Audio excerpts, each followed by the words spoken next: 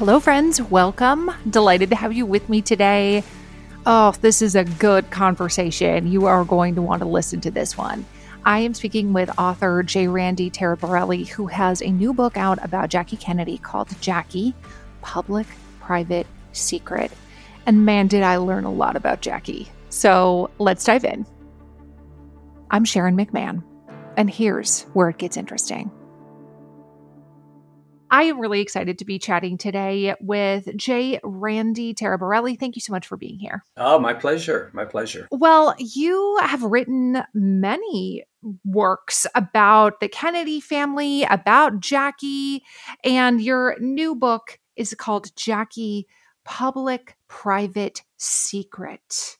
And first of all, to be able to get access to Jackie Kennedy is no small feat. She was notoriously kind of like, don't find stuff out about me.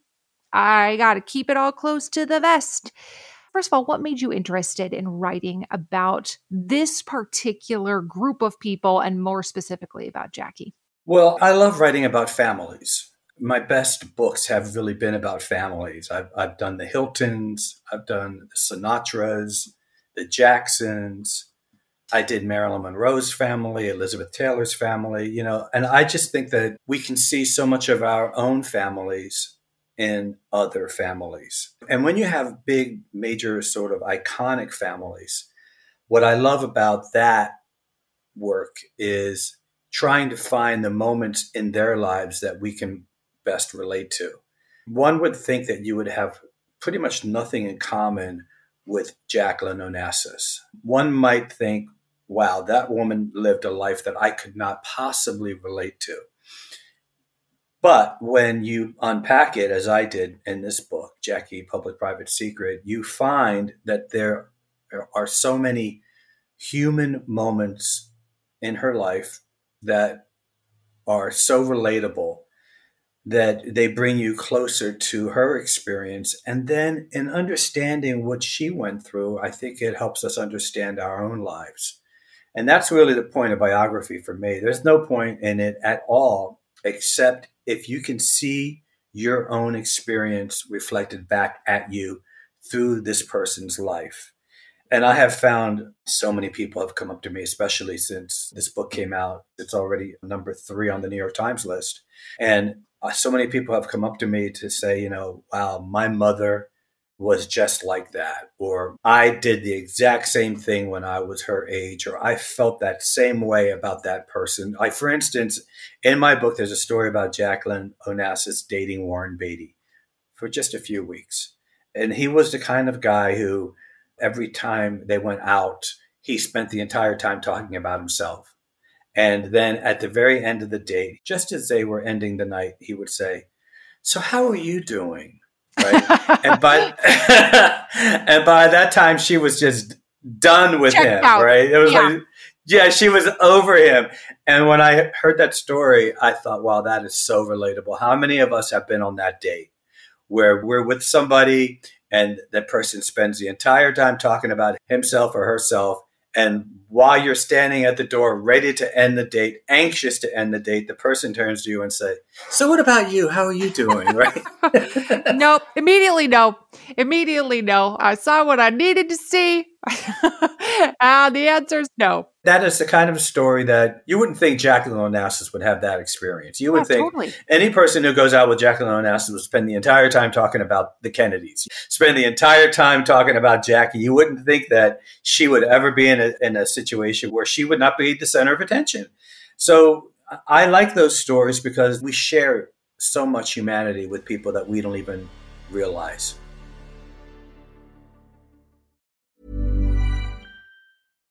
Here's a cool fact. A crocodile can't stick out its tongue. Another cool fact, you can get short-term health insurance for a month or just under a year in some states. United Healthcare short-term insurance plans are designed for people who are between jobs, coming off their parents' plan, or turning a side hustle into a full-time gig. Underwritten by Golden Rule Insurance Company, they offer flexible, budget-friendly coverage with access to a nationwide network of doctors and hospitals. Get more cool facts about United Healthcare short-term plans at uh1.com.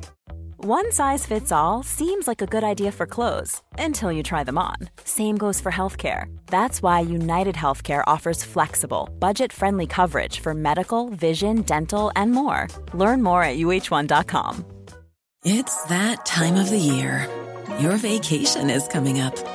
You can already hear the beach waves, feel the warm breeze, relax, and think about work.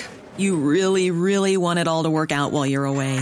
Monday.com gives you and the team that peace of mind. When all work is on one platform and everyone's in sync, things just flow.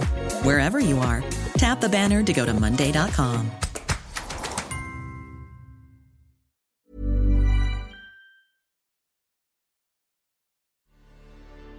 What was Jackie's childhood like? What was it like growing up in her family? She was idolized by her father. Her parents divorced. Her mother was very critical and domineering, but in her defense, she had to raise those two children on her own. And then the father came, and I think many divorced couples can relate to this. When the father would come, it was like happy times. He did not discipline Jackie and her sister Lee. They went to the circus. They had good times. And then, they loved their dad. And then they would come home to mom. And then mom had to be the disciplinarian. Mom had to be the one to keep them in line. Mom had to be the one to help them with their schooling, take them to their different ballet classes. And, mom did the work where dad got all of the points for being the fun dad. And that was Jackie's experience as a young woman. She loved riding horses. She loved school. She was smart. She was witty, but she was also withdrawn. She wasn't the kind of person to have a lot of friends. And she really didn't feel like she wanted a lot of friends. One very good story about Jackie is when she was about 13 years old, a friend of hers came over to the estate that by this time they were living in. Jackie's mom remarried a man named Hugh Auchincloss when Jackie was 13, and they moved into this gigantic estate in Newport. And this girl came over, and she spent a couple of days at the estate with Jackie, one of her school friends. And Janet was so pleased and happy that Jackie was spending this time with a friend. And as the girl was leaving, the girl said to Jackie, "Oh, that was so much fun, Jacqueline. When can we get together again?" And Jackie said, "Oh, I don't know, maybe a year, maybe two." Right? So, she didn't have a lot of friends, and she didn't want a lot of friends. She was a loner. She loved her books. She loved reading, and she loved drawing, and she loved writing poetry. She was that kind of girl. She sounds like a true introvert, like where being around another person at that level of intensity really took a lot out of her.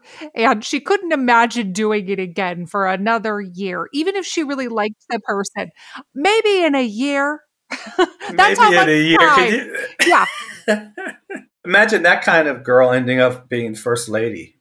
Imagine that kind of girl finding herself married to a president. There's a great quote in my book from Jackie after she became first lady when she said, "I'm really not that fond of the public." So she had to work, and she really acquitted herself well on the campaign trail. I mean, Ted Kennedy told me, there was nothing like Jackie. When Jackie was out there, people just loved her and she loved them back. But it wasn't natural for her. She had to actually work at that. Whereas some people, like Michelle Obama, even Lady Bird Johnson, I mean, some first ladies, they were just naturally like that. But Jackie was more like Melania Trump, I think, in the sense that this was not her natural leaning. Her natural leaning was more private, and Jackie had to really work hard to be that girl when she was actually this girl. Yeah, that's again, speaking to your previous point that we can all find things to relate to. That's something that I totally relate to. And you can tell, obviously, that she did put a tremendous amount of effort into her public persona. Like the amount of work she put into the White House and the events at the White House and wanting to elevate things to this level. It was important to her to do the job well, even if it was not her first nature. You can tell that she cared. She really did care about it and wanted to reflect well, not just on the country, but around the world. She wanted her job to reflect well on her husband and reflect well on the United States. I can imagine it was really like that. Took a lot out of her to like perform at that level. Because when you're that introverted, in some ways, it is a performance. You're so right. It's performance art. For a person like Jackie, she was always performing. And it is interesting that even when she was out of the White House and all eyes were on her still, because she was never really a private person, just by virtue of her celebrity, she was always sort of in performance mode when she was out in the world. And I had the opportunity to see her privately in her office at Doubleday when she wasn't out in the world. But I also had a chance to see her out in the world. And I had an opportunity to actually do this very rare thing, which was be in an elevator with her and watch the transformation occur from the top floor at Doubleday down to the lobby, where she would get into the elevator and she would be effusive and wonderful and talking. And she would talk with her hands and she would lean into you and she'd just be with you.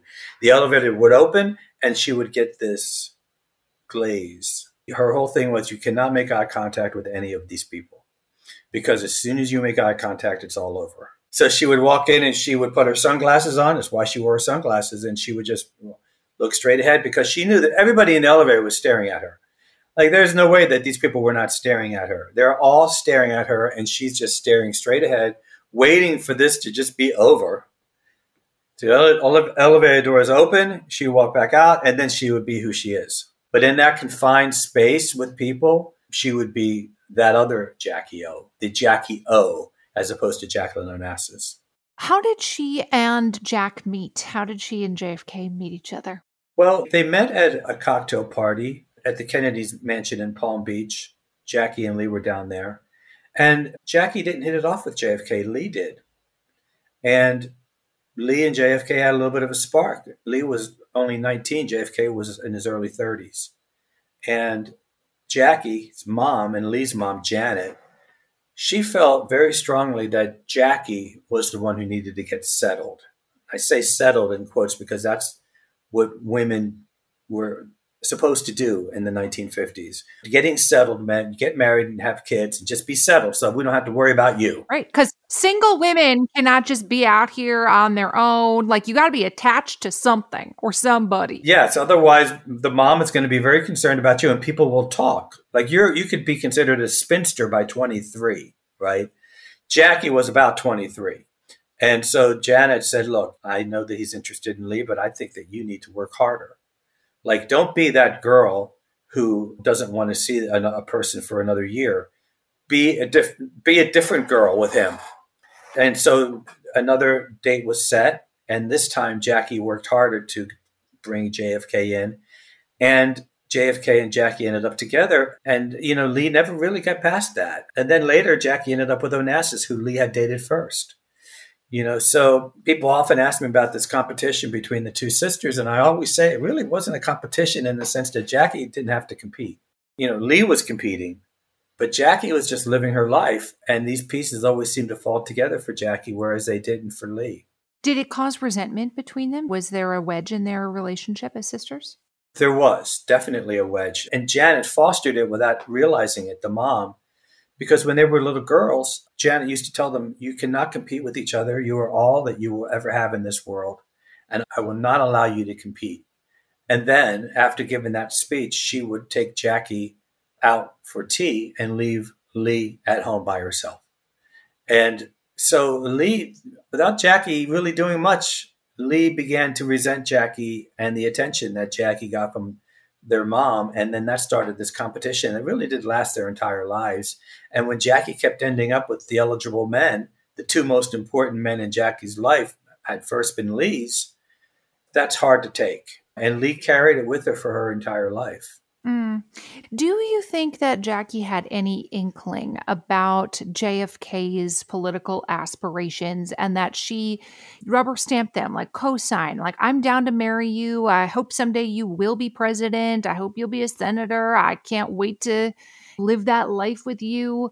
Or was she dragged along behind his ambition? I love the way you put that, dragged along behind his ambition, because that's kind of the way it was. It wasn't so much that she was dragged, though. She didn't necessarily encourage it, but she didn't discourage it. It was his life. And it was a different time. It was a time when women in the 1950s, they sort of more accepted their lot in life. And if they were marrying somebody who was going to be a senator, they were okay with that, even if they weren't okay with it.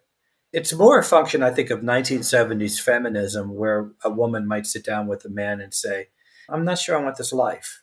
In the 1950s, women didn't necessarily do that. Like, I wrote a book about the Bush women, Laura and Barbara. And Barbara told me, that he didn't even consult with her when he decided to become president. There was not any decision-making between Barbara and George Bush. Every step along the way that he took it without even telling her about it. And she didn't demand that she be told. That never happened in Barbara's marriage. It happened in Laura's marriage. I mean, they were a team, but that was a different generation. And Laura was a product of 70s feminism, whereas Barbara was a product of 1940s sort of traditionalism. So I love writing about women in this respect, because I think that it gives people something to sort of understand and hold on to, and think about their own marriages, and think about a time when women weren't brought into the discussion. Yeah, they didn't have the agency at the time to be like, hold on, this is a family business. Like, if we're going to move to Washington, D.C., I'm going to be the unpaid First Lady of the United States, which is a full-time job that you get no compensation for, then we need to talk about it. They didn't have the agency during Barbara Bush's time or Jackie's time. Clearly, to be able to say, I want to say in this matter. And what's interesting is that if you're the kind of person that Jackie was, she was very independent, and she didn't want to be an adjunct to JFK. She became one, but she didn't really want that. And she went into the White House determined to do something to distinguish herself. And she did distinguish herself because she worked hard to restore the White House. And she spent her entire time at the White House with that as her mandate, doing something that was separate and apart from her husband's work. And, since that time, First Ladies have taken on these tasks. I think that it's interesting. Jackie's really kind of started this, take on something that means something to you, so that you don't spend your entire time just standing behind your husband at press conferences. Lady Bird Johnson then took on the challenge of beautifying America. Lady Bird Johnson's mandate was flowers and gardens, not just in the White House. She took what Jackie did with the Jacqueline Kennedy Rose Garden, and she wanted that to be her mandate for the country.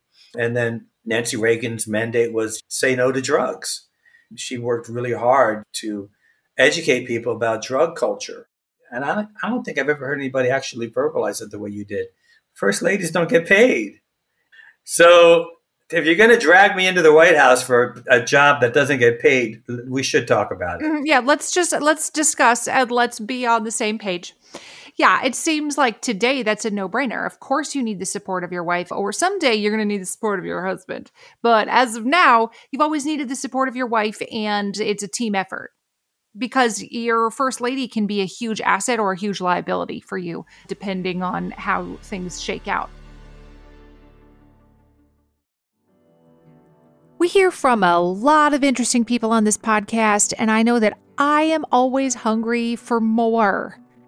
And what if you could learn from the world's best, all in one place? Guess what? You can. With Masterclass, you can learn from the best to become your best.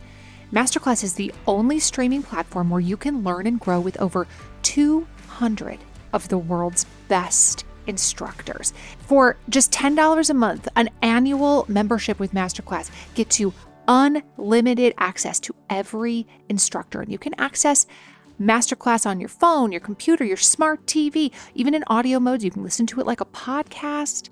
I know that when I watch Doris Kearns Goodwin, that first of all, I'm going to be getting fantastic information, that the production level is going to be incredible, and then I'm going to walk away feeling smarter and more informed than I was before.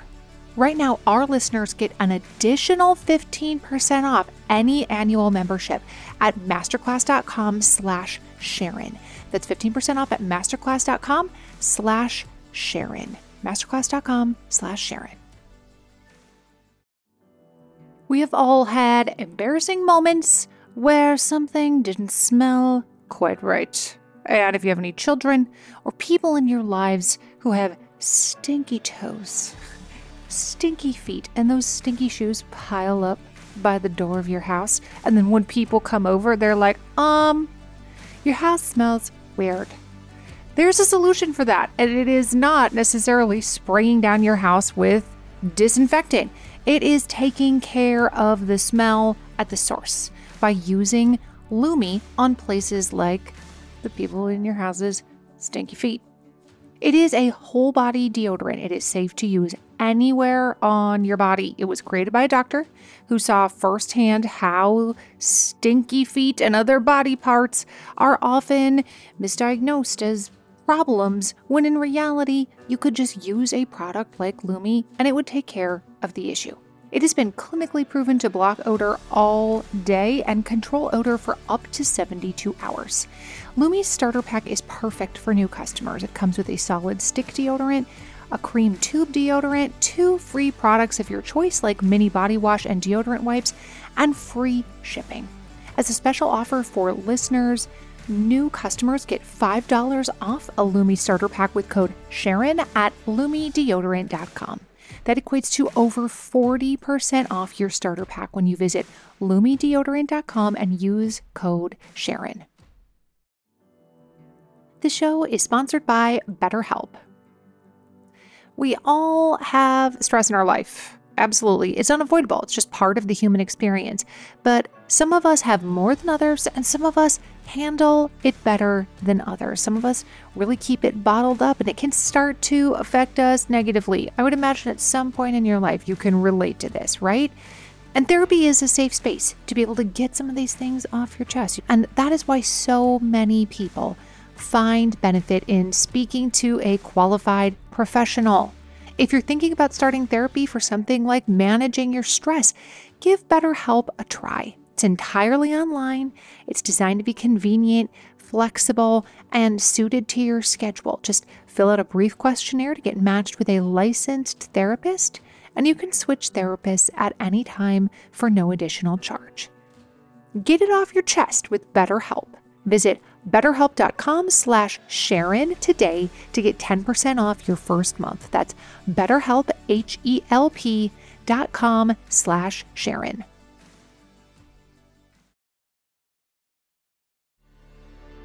One of the things that's always been interesting to me about Jacqueline is that she lost more than one baby.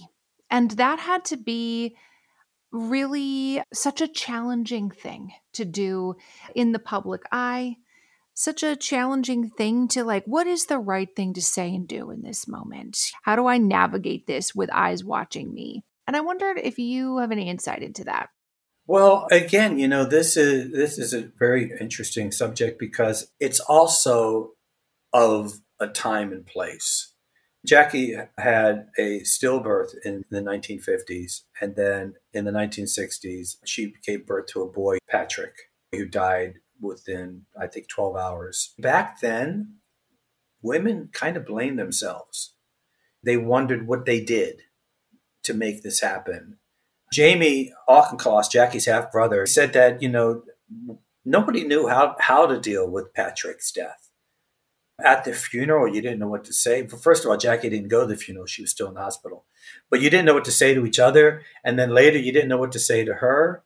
And it wasn't cruelty as much as it was just not understanding and being aware of how to handle this kind of thing. So Jackie came from that time and place where she didn't know how to handle it herself. And then others didn't know how to address it. It had to be tremendously traumatic to lose Patrick. And then she had, medical issues, was in the hospital for a very long time after his birth by today's standards, when you're out of there in less than 48 hours. And as you mentioned, couldn't go to his funeral. It had to be very traumatic that she felt like there was nothing she could do. Patrick was moved to different medical facility, all of these things. Did that contribute in your, mind to some of the PTSD that she carried throughout her life? Of course, you'd have PTSD of your husband being shot immediately next to you. But to what extent, if any, did she ever talk about it? It seems like she just dealt with so much loss in such a short period of time. Jack Kennedy was assassinated shortly after Patrick's death. And it's sort of like PTSD over PTSD over PTSD. I mean, what I think you get to a point where you don't know what the cause is anymore. You just know what the result is. People didn't understand PTSD back then. Just pull yourself together, stiff upper lip, which is a very Kennedy trait. Pull yourself up by your bootstraps and just get on with your life. Well, that's easier said than done when you're suffering from PTSD. And those people who are suffering from it had to suffer in silence. Mm-hmm. It was also the time of the advent of pharmaceuticals that could help you deal with some of these issues, like take the sleeping pills. This will take the edge off. Half the women of that time, I would say, when they were on speed and didn't know it. Mother's little helper. Yes. Well, Janet used to say to Jamie, go in the kitchen and get me my pills. My diet pills are wearing off right now, right? Like if she got stressed, she wouldn't took more speed. And Jackie too. Jackie was on all kinds of stuff. I mean, these women back then were being prescribed by their doctors all kinds of stuff. And then, like if that made you feel too jittery, take a Valium. You got problems with your nerves, like calm those nerves down. Just take a Valium. They were viewed as extremely safe and super useful, especially for women who, of course, women have so many emotions. And the best way to deal with the emotions is to just use this. It'll make it better. That was the culture at the time of don't talk about the dead babies. Wash your face, get dressed. Start acting like you got a purpose in life. Stop moping around the house. And if you got to take pills to get through life, then that's what you got to do. Well, and yeah, you're so right, and that's why I love telling these stories, because this is what biography is for me. It's trying to understand human conditions and then trying to understand how far we've come. And in some cases, how much farther we have to go as a society. Even when it comes to infidelity in marriage, there's another story in my book where Jackie was just so done with JFK's infidelity at one point. And she was just done with it. And she went back to her mom, and it was an anniversary party that was planned. And Jackie was feeling blue and kind of depressed and not really in a mood to celebrate the anniversary, considering what was going on in the marriage. And Janet told her, she said, you have just got to pull yourself together. You have a responsibility to your husband to be a good wife. And this is a big party and you have to host this. There wasn't a lot of sympathy for people to feel their feels back then. Right. It wasn't like, how dare he, Jackie? Of course, cancel the party. What a scum. That wasn't the attitude. It was, you have an obligation. People are on their way. You need to be a good wife. And, Yes. you can deal with that behind closed doors. But right now, pull it together. Yes. The 70s feminism movement changed a lot of that. But this isn't to say that this isn't still going on in people's households. Of course. I mean, I'm sure that this is still, unfortunately, the case in a lot of households. And if it is true that this is the case in a lot of households, at least those people can look back in history and realize that they're not alone. And also maybe can figure out that it doesn't have to be this way. It didn't have to be that way in the 1960s either, but we didn't know any better. And now that we do know better, maybe it might enlighten women to, get out of a bad marriage. Jackie in the 1970s felt very badly about not advising Joan Kennedy, Ted Kennedy's wife, to ditch Ted. When Joan Kennedy came to Jackie in the 1960s and said, my husband is cheating on me, what should I do? Jackie's advice to Joan Kennedy was, you've got to create a life for yourself outside of this Kennedy life. Do something that will make you happy and make you feel fulfilled, as I am doing with this restoration of the White House. In the 1970s, Jackie felt that was bad advice.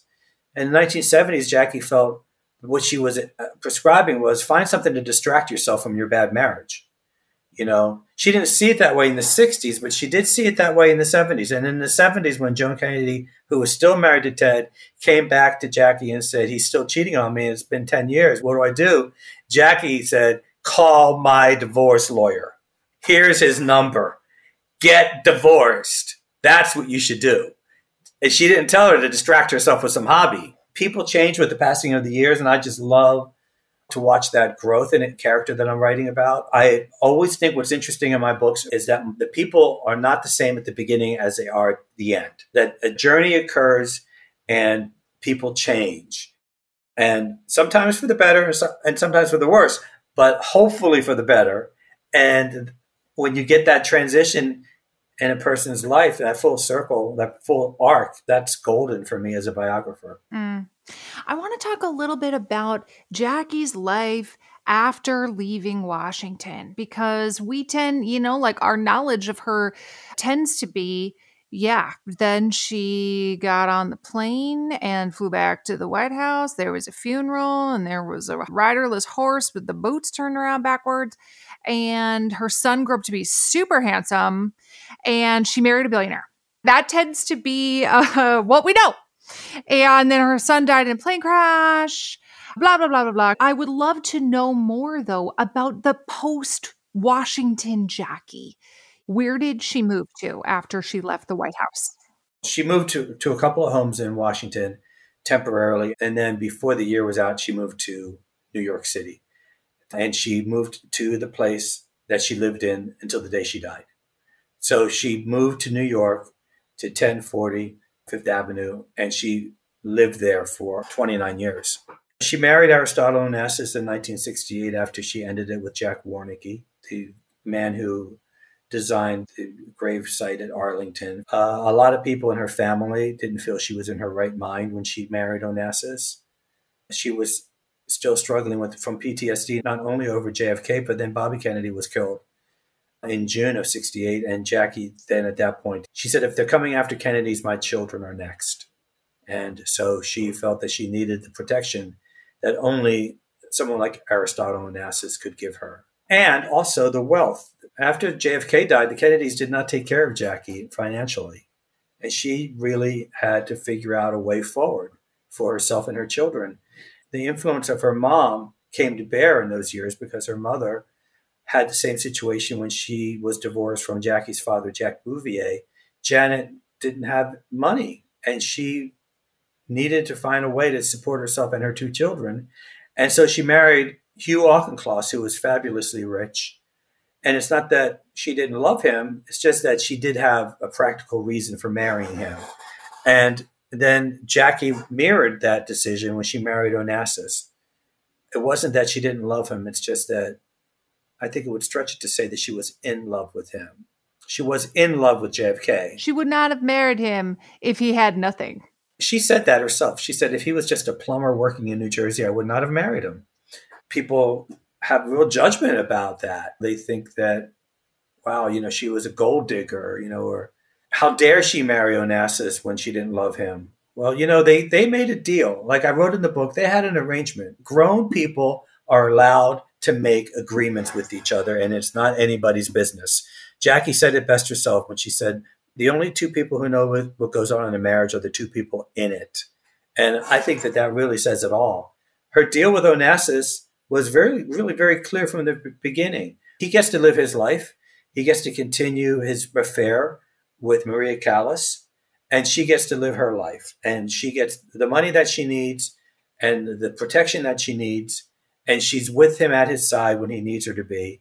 But other than that, she was living in New York in her own place, going to Greece in the summers to his private island. And she was very happy with it. And he was too, for a time, until a time came when he felt like she was getting more out of the deal than he got. And I wrote all about that in the book. Sometimes these agreements that you make with people work, but they don't continue to work as you grow apart. And that's what happened with Jackie and Ari. This idea that women should marry well, that's not a new idea from the 1960s. That has literally been an idea for hundreds or thousands of years. Women didn't have agency. Women didn't have their own careers. It was literally a practical matter of, can this person care for me? Can this person take care of me? And in Jackie's case, because she was so famous and because she perceived a true threat to her children's lives, of course her decision calculus about who to marry is much different than, mine might be today. Of course, she's not going to marry a plumber from New Jersey and then watch her kids get assassinated. She's a grown woman. She can marry who she wants. And she prioritized feeling safe for financial reasons, for her children's safety. She prioritized feeling safe over feeling like that tremendous romantic connection. She already had that. And look how it turned out. Now I'm choosing safe. You're absolutely right. Can you fault her for that? I can't. I can't fault her for that. I can't either. Why can't Jackie live in her nice apartment in New York and let her husband just go off and do what he wants? Why can't Jackie do what she wants at this point? Listen, I know if you pick up any kind of beauty magazine or you follow an influencer, there's like a new skincare product every single day of the week, and it can be really difficult to know which ones to even try, like which one is worth your money. And if you're tired of cycling through ineffective skincare trends and overcomplicated routines, you might be excited to know that one of today's sponsors is OneSkin. Their products make it easy to keep your skin healthy. No complicated routines, just simple, scientifically validated solutions. The secret is OneSkin's proprietary OS1 peptide. It's the first ingredient proven to switch off the aging cells that cause lines, wrinkles, and thinning skin. I especially like the eye cream. It's not too thick where you feel like it's going to clog all your pores, but it goes on really, really nicely under makeup. For a limited time, you'll get an exclusive 15% off your first OneSkin purchase using the code Sharon when you check out at oneskin.co. That's oneskin.co. Try OneSkin and enjoy younger, healthier skin without all the extra steps. That's oneskin.co, code Sharon.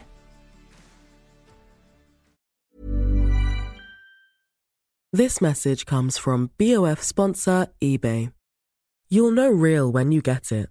It'll say eBay Authenticity Guarantee. And you'll feel it. Maybe it's a head-turning handbag, a watch that says it all, jewelry that makes you look like the gem, or sneakers and streetwear so fresh every step feels fly. eBay gets it. So look for the blue check mark next to that thing you love. And be confident that every inch, stitch, sole, and logo is checked by experts. With eBay Authenticity Guarantee, you can trust that feeling of real is always in reach. Ensure your next purchase is the real deal. Visit eBay.com for terms. Mom deserves better than a drugstore card. This Mother's Day, surprise her with a truly special personalized card from Moonpig. Add your favorite photos, a heartfelt message, and we'll even mail it for you the same day, all for just $5. From mom to grandma, we have something to celebrate every mom in your life. Every mom deserves a Moonpig card. Get 50% off your first card at moonpig.com. Moonpig.com. Planning for your next trip? Elevate your travel style with Quince. Quince has all the jet-setting essentials you'll want for your next getaway, like European linen, premium luggage options, buttery soft Italian leather bags, and so much more. And is all priced at 50 to 80% less than similar brands. Plus, Quince only works with factories that use safe and ethical manufacturing practices. Pack your bags with high-quality essentials you'll be wearing for vacations to come with Quince. Go to quince.com/pack for free shipping and 365-day returns.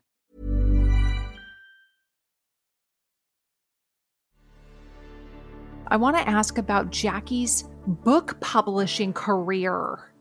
And I found the chapters about Michael Jackson really interesting and about Jackie's own interest in the topic of biography. You mentioned how she hated all of these biographies that were written about her. I can totally, I've never had a biography written about me, but man, I would not like it. I can tell you right now. Nope, I don't want it. Don't write one about me. I can absolutely imagine how I would feel if I were her. And so I want to hear more about, first of all, how did she decide that she wants to work at Doubleday? She doesn't have to because she's married to a billionaire. What makes her decide to do that? Well, she started her publishing career at Viking Press in New York in 1973. It's about 10 years after JFK was assassinated. And she just felt like, wow, I need to do something with my life. She had been living in darkness for so long, and her stepbrother, Yusha Auchincloth, said, why don't you work at a publishing company? And she said, well, why not? And so she contacted somebody who knew somebody else, and she got this job working as an editor at Viking Press for like no money. But it wasn't about money. It was just about finding fulfillment. And then she ended up at Doubleday, and then she stayed at Doubleday for almost 20 years, and that's where I met her. And she was a really, really good editor because she loved stories. She had like the biggest and most grand story that there ever was. But when she became an editor, she was no longer that young girl who would say, let's get together in a year. She became a different person as a book editor. And as a book editor, she wanted to know more, and she wanted to know who you were. When I spent any time with her at all she wanted to know was more about me. She loved stories. Your book title, Public, Private, Secret. It's obvious what is public about Jackie. It's also easier to see what's private about her family life, and some of her, personal decisions and things of that nature. We talked about the death of her two babies. That's private to her. She was not out in public talking about those things. What would you view as things in Jackie's life that were secret? Well, I definitely think the PTSD that she suffered for her entire life falls into the secret category because people really didn't know about that, and she really didn't talk about it to many people. The title of my book comes from John Warnicki, the man that she dated for 3 years and then remained friends with until her death. But they were talking about their relationship. This is around the time of her 60th birthday. And she left Warnicki for Onassis, and he never understood why Onassis. He understood the money, but he didn't understand the personal connection. And she didn't want to explain it to him either. It's almost like, you don't want to explain to the guy that you left for somebody else too much about that decision. Right? That's like, don't ask me about that. Let's just, change the subject. And she told him, oh, Jack, you know me. I have 3 lives: public, private, and secret. And when I heard that on the tape, I did that interview a few years ago, and I forgot about that line until I played back that tape for this book. And I thought, wow, that's a book title right there. It also falling into the secret, though, was the way that she cared for her mom during her mom's Alzheimer's was something I think surprises a lot of people when they read it in this book. She spent 10 years caring for her mother, and she did it without anybody knowing about it. It never made headlines. It was a very private battle that Jackie did not discuss with others. And people, even at Doubleday, who worked with her during this time, they didn't know that she was working there on the weekdays and then spending her weekends in Newport caring for her mother, who was suffering from Alzheimer's. And making it even more complex, Janet took a third husband during her Alzheimer's years against Jackie's wishes because Jackie just didn't think she was in her right mind to marry. And then Janet began to complain to Jackie that this man, whose name was Bingham Morris, was abusing her, was guilty of elder abuse. And people in the family didn't know if it was Janet's mind playing tricks on her because of the Alzheimer's, or if this guy actually was abusing her. I'd interviewed Janet's doctor, who felt like he did not see any signs of abuse, Janet's own doctor. And I think that what's interesting about this story is that Jackie didn't care what anybody said. Jackie didn't care about the evidence. Jackie didn't care about anything. If her mother said she was being abused by this man, that was all Jackie needed to know. To be, number one, done with this guy. And number two, she did everything she could think of to get rid of him and get him out of the house. And she was unsuccessful at that. But she did, she worked at it for a long time. And this battle between Jackie and her stepfather was a very complicated thing because you didn't know if Janet was imagining these things or whether these things were happening.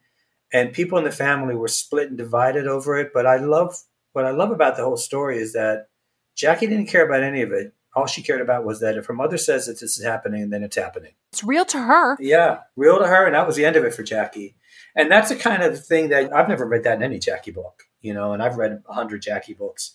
And I tried with this book to bring to light these private and secretive moments that I think really tell the story of a woman's total experience, and in a way that is surprising and different than what you might have read in another Jackie book. That was my goal. You achieved the goal. I've been learning about the Kennedys for 2 decades. And there were definitely things in this book that I was like, didn't know that. That's really interesting. So I really do think you did a fantastic job highlighting aspects of her life that are not part of the White House Historical Society. Not that there's anything wrong with the White House Historical Society. It's a great organization, but there's way more to her life. She was only in the White House for a couple years. There's way more to her life than her time as First Lady. And I think you did a great job of really helping me better understand who she was as a person.